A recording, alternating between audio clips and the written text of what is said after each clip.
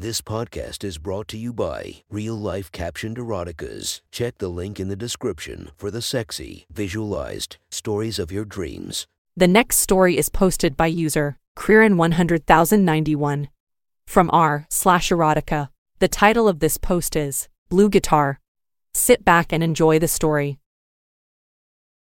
We should forgive our enemies, but not before they are hanged. Aperitif. Justine breezed down as I was finishing my coffee and struck a hand on hip pose in the doorway. You like? She was wearing a new blouse, a cross between pink and pale orange. Lovely color. First time I've worn it. It's called Autumn Rose. This year's color. I can see it now. It's exactly the color of, well, that colored rose. Her pale blonde hair was up in a bun, ready for work. The ensemble was completed with a straight gray business skirt, an inch above the knee, bare legs, and gray shoes. Under the new shirt was a plain soft bra. The white material was very thin, and there was a clear nipple shape, though not overt. She looked fabulous. I've always liked her to look sexy, so I approved. I went up to brush my teeth and heard a beep. It was Justine's phone, on our bed. Idle curiosity made me look at the message. The title was so short, I didn't even need to open it. It was from Office and said Kako Vin. Intriguing, I tossed it back on the bed. While I was flossing, I heard her in the bedroom, and when I'd done, the phone was gone. That Friday afternoon I got a phone call at work. John Edge. Johnny, what are you doing tomorrow? Denny's. When are you going to stop calling me Johnny? You know I hate it. Sorry, mon ami. I forgot. You're forgiven. The answer is I'm not doing much. Justine will be at the hairdresser most of the morning. Perfect. Please come and see me at the restaurant. Which one? I'll be at Blue Guitar. Denny's has been my friend for decades. He's a bit on the short side in French, so the pronunciation is the same as in the Blondie song. We met at secondary school, and we're both fans of a certain Birmingham-based band. Still are. Like many mild-mannered men, I have a vicious streak, usually well under control. But one incident at school tipped me over the edge. We were waiting for our French class teacher to arrive, and some of the kids were taking the piss out of Denny's. They were chanting we mocking his French accent. Then one of them punched him in the balls, as if to illustrate how amusing he was. Denny's dropped to his knees, clutching his groin. The bully sat on his chair and looked innocent, while the rest scrambled away. I walked up to the boy, Graham Lane as I recall, and opened his desk. Look, I said. As he looked at his textbooks, I pushed him down into the open desk and slammed the lid down onto the back of his head. The classroom went quiet. Then I did it twice more and returned to my own place. Graham sat up, blood streaming from his broken nose. Clutching his face, he rushed for the door, opening it as our French teacher came in. What happened? Asked Mr. Patrick. For a while no one answered. Then one of Graham's cronies replied. He had a nosebleed, sir. To this day, Denny's thinks he still owes me. Today, he has 7 restaurants across the city. Sir Lammer was his first, and 7th Sojourn the most recent. If you haven't worked it out by now, you never will. They each have their own style, but are all French. Justine and I don't patronize them much these days. But when they first opened, I visited every one. My favorite has always been the 3rd one. It's less French than the others and has a blue guitar on one wall. Denny's Morris took a few shortcuts on his way to the top, and he is at the top. I doubt he needs to get his hands dirty with any rough stuff these days. We're all more mellow. Anyway, he has people for that kind of thing. He is the richest man I know, but I stopped eating at his restaurants because the extra attention and freebies got over the top. He never commented on my absence. I come straight to the point, mon ami. I know you're a busy man. Is this your Justine? He passed me his phone, which displayed a photo. She was wearing the new rose-colored blouse, so it must have been taken yesterday. The man had a dark beard. Yes, that's her. John, I fear she may be avaying an affair. It was too early for customers yet. We sat down and a waiter brought us coffee. This sounded serious. He rarely called me by my name. What makes you think that? You know me, I am a people watcher. I observe the small body languages and so on. These two alternate between here and Voyageur each week, and they lunch on a different day each week. The lack of pattern makes a pattern. We go on. He looks like her boss. He is. I met him once. His name is Tom Hayward. Bon? He always orders by phone 20 minutes before they arrive, though many do this when their lunchtime is so short. He had never hidden his disdain for uncivilized English lunch breaks. Apparently in France, they take hours. A boss can take more time. So he walks here and comes in through the front door. Justine drives, parks in our car park, and comes in through the back. They always choose a table away from the window. Trez suspicious, and she usually slips her shoes off. I believe she plays, how to say, the footy under the tablecloth. Footsie, yes. He pays in cash, never a card. And they leave separately. I could be wrong, but you're not. He shrugged. A Frenchman can say a lot with a shrug, with assurances of Denny's help if he could ever do anything. I went home and thought it through. I was as sure as I could be that Justine was having an affair with Tom Hayward, her boss. Could it be innocent lunches once a week? No. She had set off for work with bare legs, yet by lunchtime they were black-clad, and I'd bet a year's salary those were not tights. I closed my eyes and wade through the memory banks. Am I missing a clue somewhere? How about last month? She's putting a gift-wrapped box in her handbag. Somebody's birthday. It is actually. Tom is 50 today. Cool. What did you get him? Some cigars. He's not allowed to smoke at work, but enjoys one at weekends. But Justine's a team leader. There's not really anything strange about buying your exec manager a birthday present. It doesn't come close to an affair. But that box does look a bit short and square for cigars. What does that prove? Entree. I start a thorough search, all the usual places. But there's no sign of new sexy undies. She must be changing when she gets to work. I go to our bathroom and splash cold water on my face. Think, the laundry basket. It's sitting there behind me. We've all read the stories. If yesterday's panties are not in there, that's suspicious. But if they are, and are full of crusty semen, that's proof. I don't even know which ones she was wearing. I lift the lid. There they are, right on top. Small briefs, the same white material as her bra. Naturally, I pick them up. No mail deposits, just a slight fold in the gusset. Her vulva made that. I drop them back in. And then it happens. A slight waft of my cologne. But mine is on the shelf with the top on, so I'm not smelling that. And I just washed my face. I pick up her panties again and lift the gusset to my nose. Calvin Klein's Eternity for Men. Can't be mine. It's been days since I went down on her. I close my eyes. My imagination runs riot. Justine is with a man on an office desk. She takes off her panties and opens her thighs. He drinks from the furry cup. They have sex, and when they're done, she cleans her vagina, puts the panties back on, and comes home. But a trace of his aftershave, my aftershave, stays in them. I should be working for CSI. I open my eyes. The gusset is right in front of my face. I can smell Justine too, which stirs my dick slightly, and I lick the crease which her cunt lips created. I get a hair in my mouth. One of life's great pleasures is removing pubic hair from your teeth. But this isn't. It's not even blonde. It's black, probably from a beard. If Justine gave Tom Eternity as a birthday present, that's an awesome display of caution. She probably had kissing in mind. The smell of his cologne around her neck or collar might alert me. But ensuring she only ever smells of me shows forethought. I need to up my game. Justine has quite a high-powered job. There's a line manager between her team leader position and Tom, her exec manager. Not long back, her company was sued by a disgruntled employee who won their case. Now they've gone to town on health and safety, and Justine is heading a group in the H&S department. Maybe that's where her cautious attitude began. The following Monday, Justine announces she has been selected to go on a health and safety update course. She'll be away next week in Leeds for 2 nights, Tuesday and Wednesday. Tom will drive them there in his company car, and they'll return directly to work around Thursday lunchtime. So we won't see each other from Tuesday morning to Thursday night. I'm secretly elated. This might be my chance to catch her. I'm nonchalant and tell her to have a good time. I'm the first team leader to go on one of these. It could lead to greater things. Do you know which hotel you're staying in? They haven't told us yet. You know Browning Industries. Everything is left to the last minute. You can always reach me on my mobile phone. Anyway, sure, no problem. She's talking crap. Since the court case, her company is extremely well organized. A call to Browning Industries Human Resources. Sorry to trouble you, but some of my staff are confused about the H&S course. What's the venue again? A pause. Sorry, we have no such course on the books. Did you mean the sales seminar in Leeds? My mistake. Thanks for your help. So where is she going? Denny's. I need a big favor. Have Hayward and my wife lunched at one of your restaurants this week? No. My people have been watching out for them. How difficult would this be? I told him what I wanted and he laughed out loud. Mon ami, you have no idea how easy that will be. I will get in touch with you when I have what you want. So, I asked for more, making it increasingly complicated. Denny's took it all in his stride. I met him down the Beehive 2 nights later. He was carrying a holdall. He particularly liked the pub as they had Kronenbourg 1664 on draft. The French are more famous for their wine,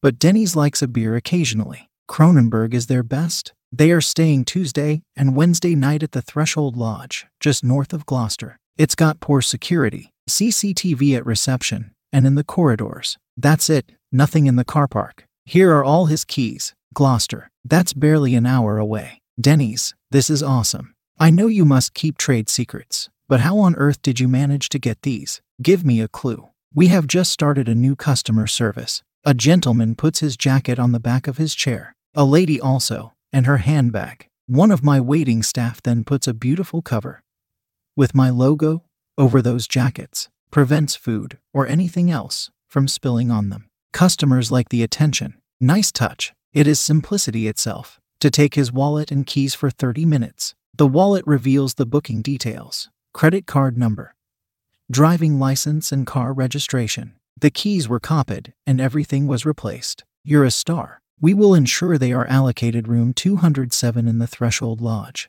and will set up camera surveillance in the room over this weekend. It is movement sensitive and will be relayed to your laptop. Brilliant. Now I definitely owe you one. 1 or 2 car park lights will be broken after he has parked, and Ray, one of my guys, will be nearby. He passed me the holdall. In here are the other items you requested. You can keep the bag, and you do not owe me one. John, no keeping score here. This is the best fun I have had in ages. I bought him a couple more beers, and before we left, he handed me another car key. 5-year-old Ford Focus, red. It's in the corner of Blue Guitar Car Park. We said our goodbyes and I took the bag home. Justine came back from shopping on Saturday with a new case. The roll-along type with the extending handle. I thought I'd use this for my business trip. We keep saying we need a new one. It doesn't look very big. It's designed to be used as carry-on luggage if we fly anywhere. It's more than big enough for 2 days. She left it in the bedroom and I sneaked up to have a closer look while she was preparing dinner. It was locked. I shook it and could hear something inside. It sounded like paper. In her handbag, I found the bag's receipt and called the shop where she'd bought it. Hi, my wife bought a case from you today. She's locked it and forgotten the combination. It's a Samsonite. Champagne. That's the one. Well, the default is 000.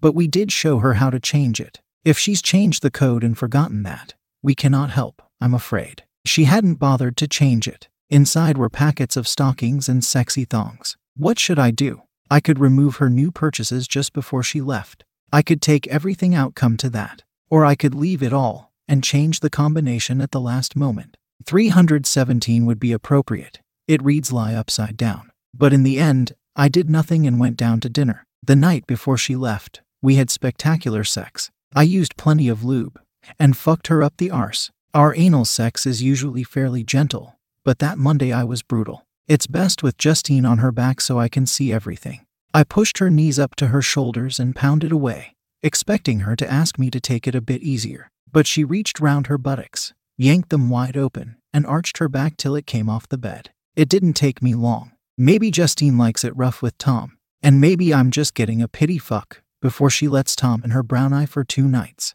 Who cares? An arsefuck is an arsefuck, right? Might as well make the most of it. There won't be many more. I shoot into her bowels and she goes to have a shower. She usually does after anal, and stays in there a long time. Tom picks Justine up on Tuesday morning. It's far too early for a trip to Gloucester, of course, but they're supposed to be going to Leeds, aren't they? I make sure I stay well away from the door and windows, so he won't see me. I happen to check the bathroom cabinet after they've driven off. The anal lubricant is missing.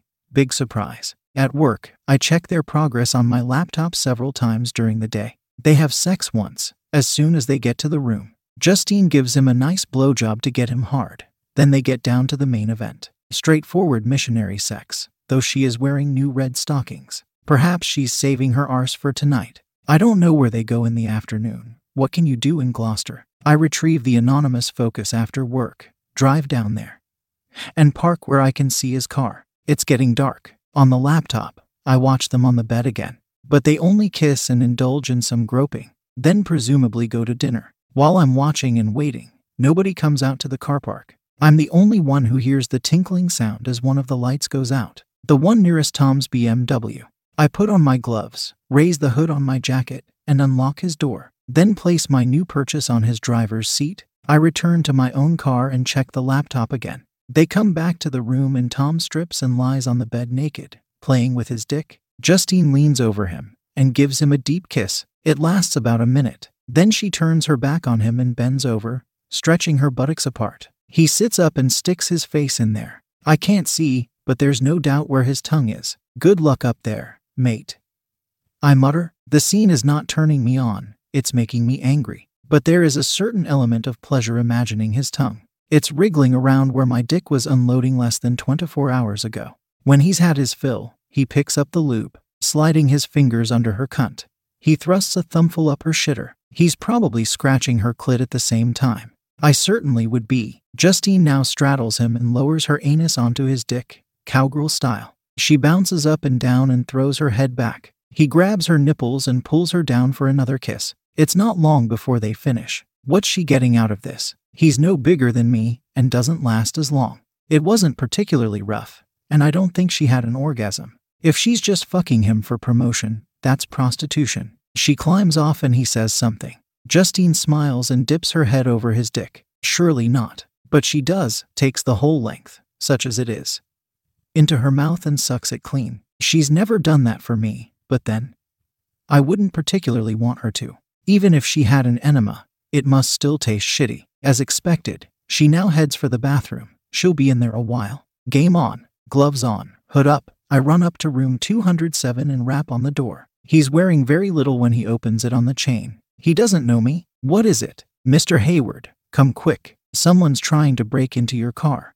The police are on their way. He rushes out in his toweling robe and hotel slippers. I slip into the room and superglue the bathroom door shut. Justine is singing in the shower and doesn't notice. Then I stuff all their clothes into both cases and put them by the door. A final look and there's nothing of theirs in the room, except the anal lubricant, which I leave on one of the pillows. When I get to the BMW, Tom is coughing and lying halfway through the driver's door. A shadowy figure stands next to him, holding a can of mace. Sitting in the car, hands on the steering wheel, is a male sex doll. It's wearing an old sweatshirt and nothing else. Ray and I maneuver it sideways. It's still in the driver's seat, but now its legs are dangling out of the driver's door. Then we manhandle Tom's groaning body so he's kneeling. I force Tom's mouth over the doll's anatomically correct erect penis and remove his robe. My accomplice moves its hands on top of Tom's head. Then I take some photos with my phone. You'd better make yourself scarce now, Ray. You really don't want to witness the next bit. He shrugs and squashes the hotel robe and slippers under his jacket.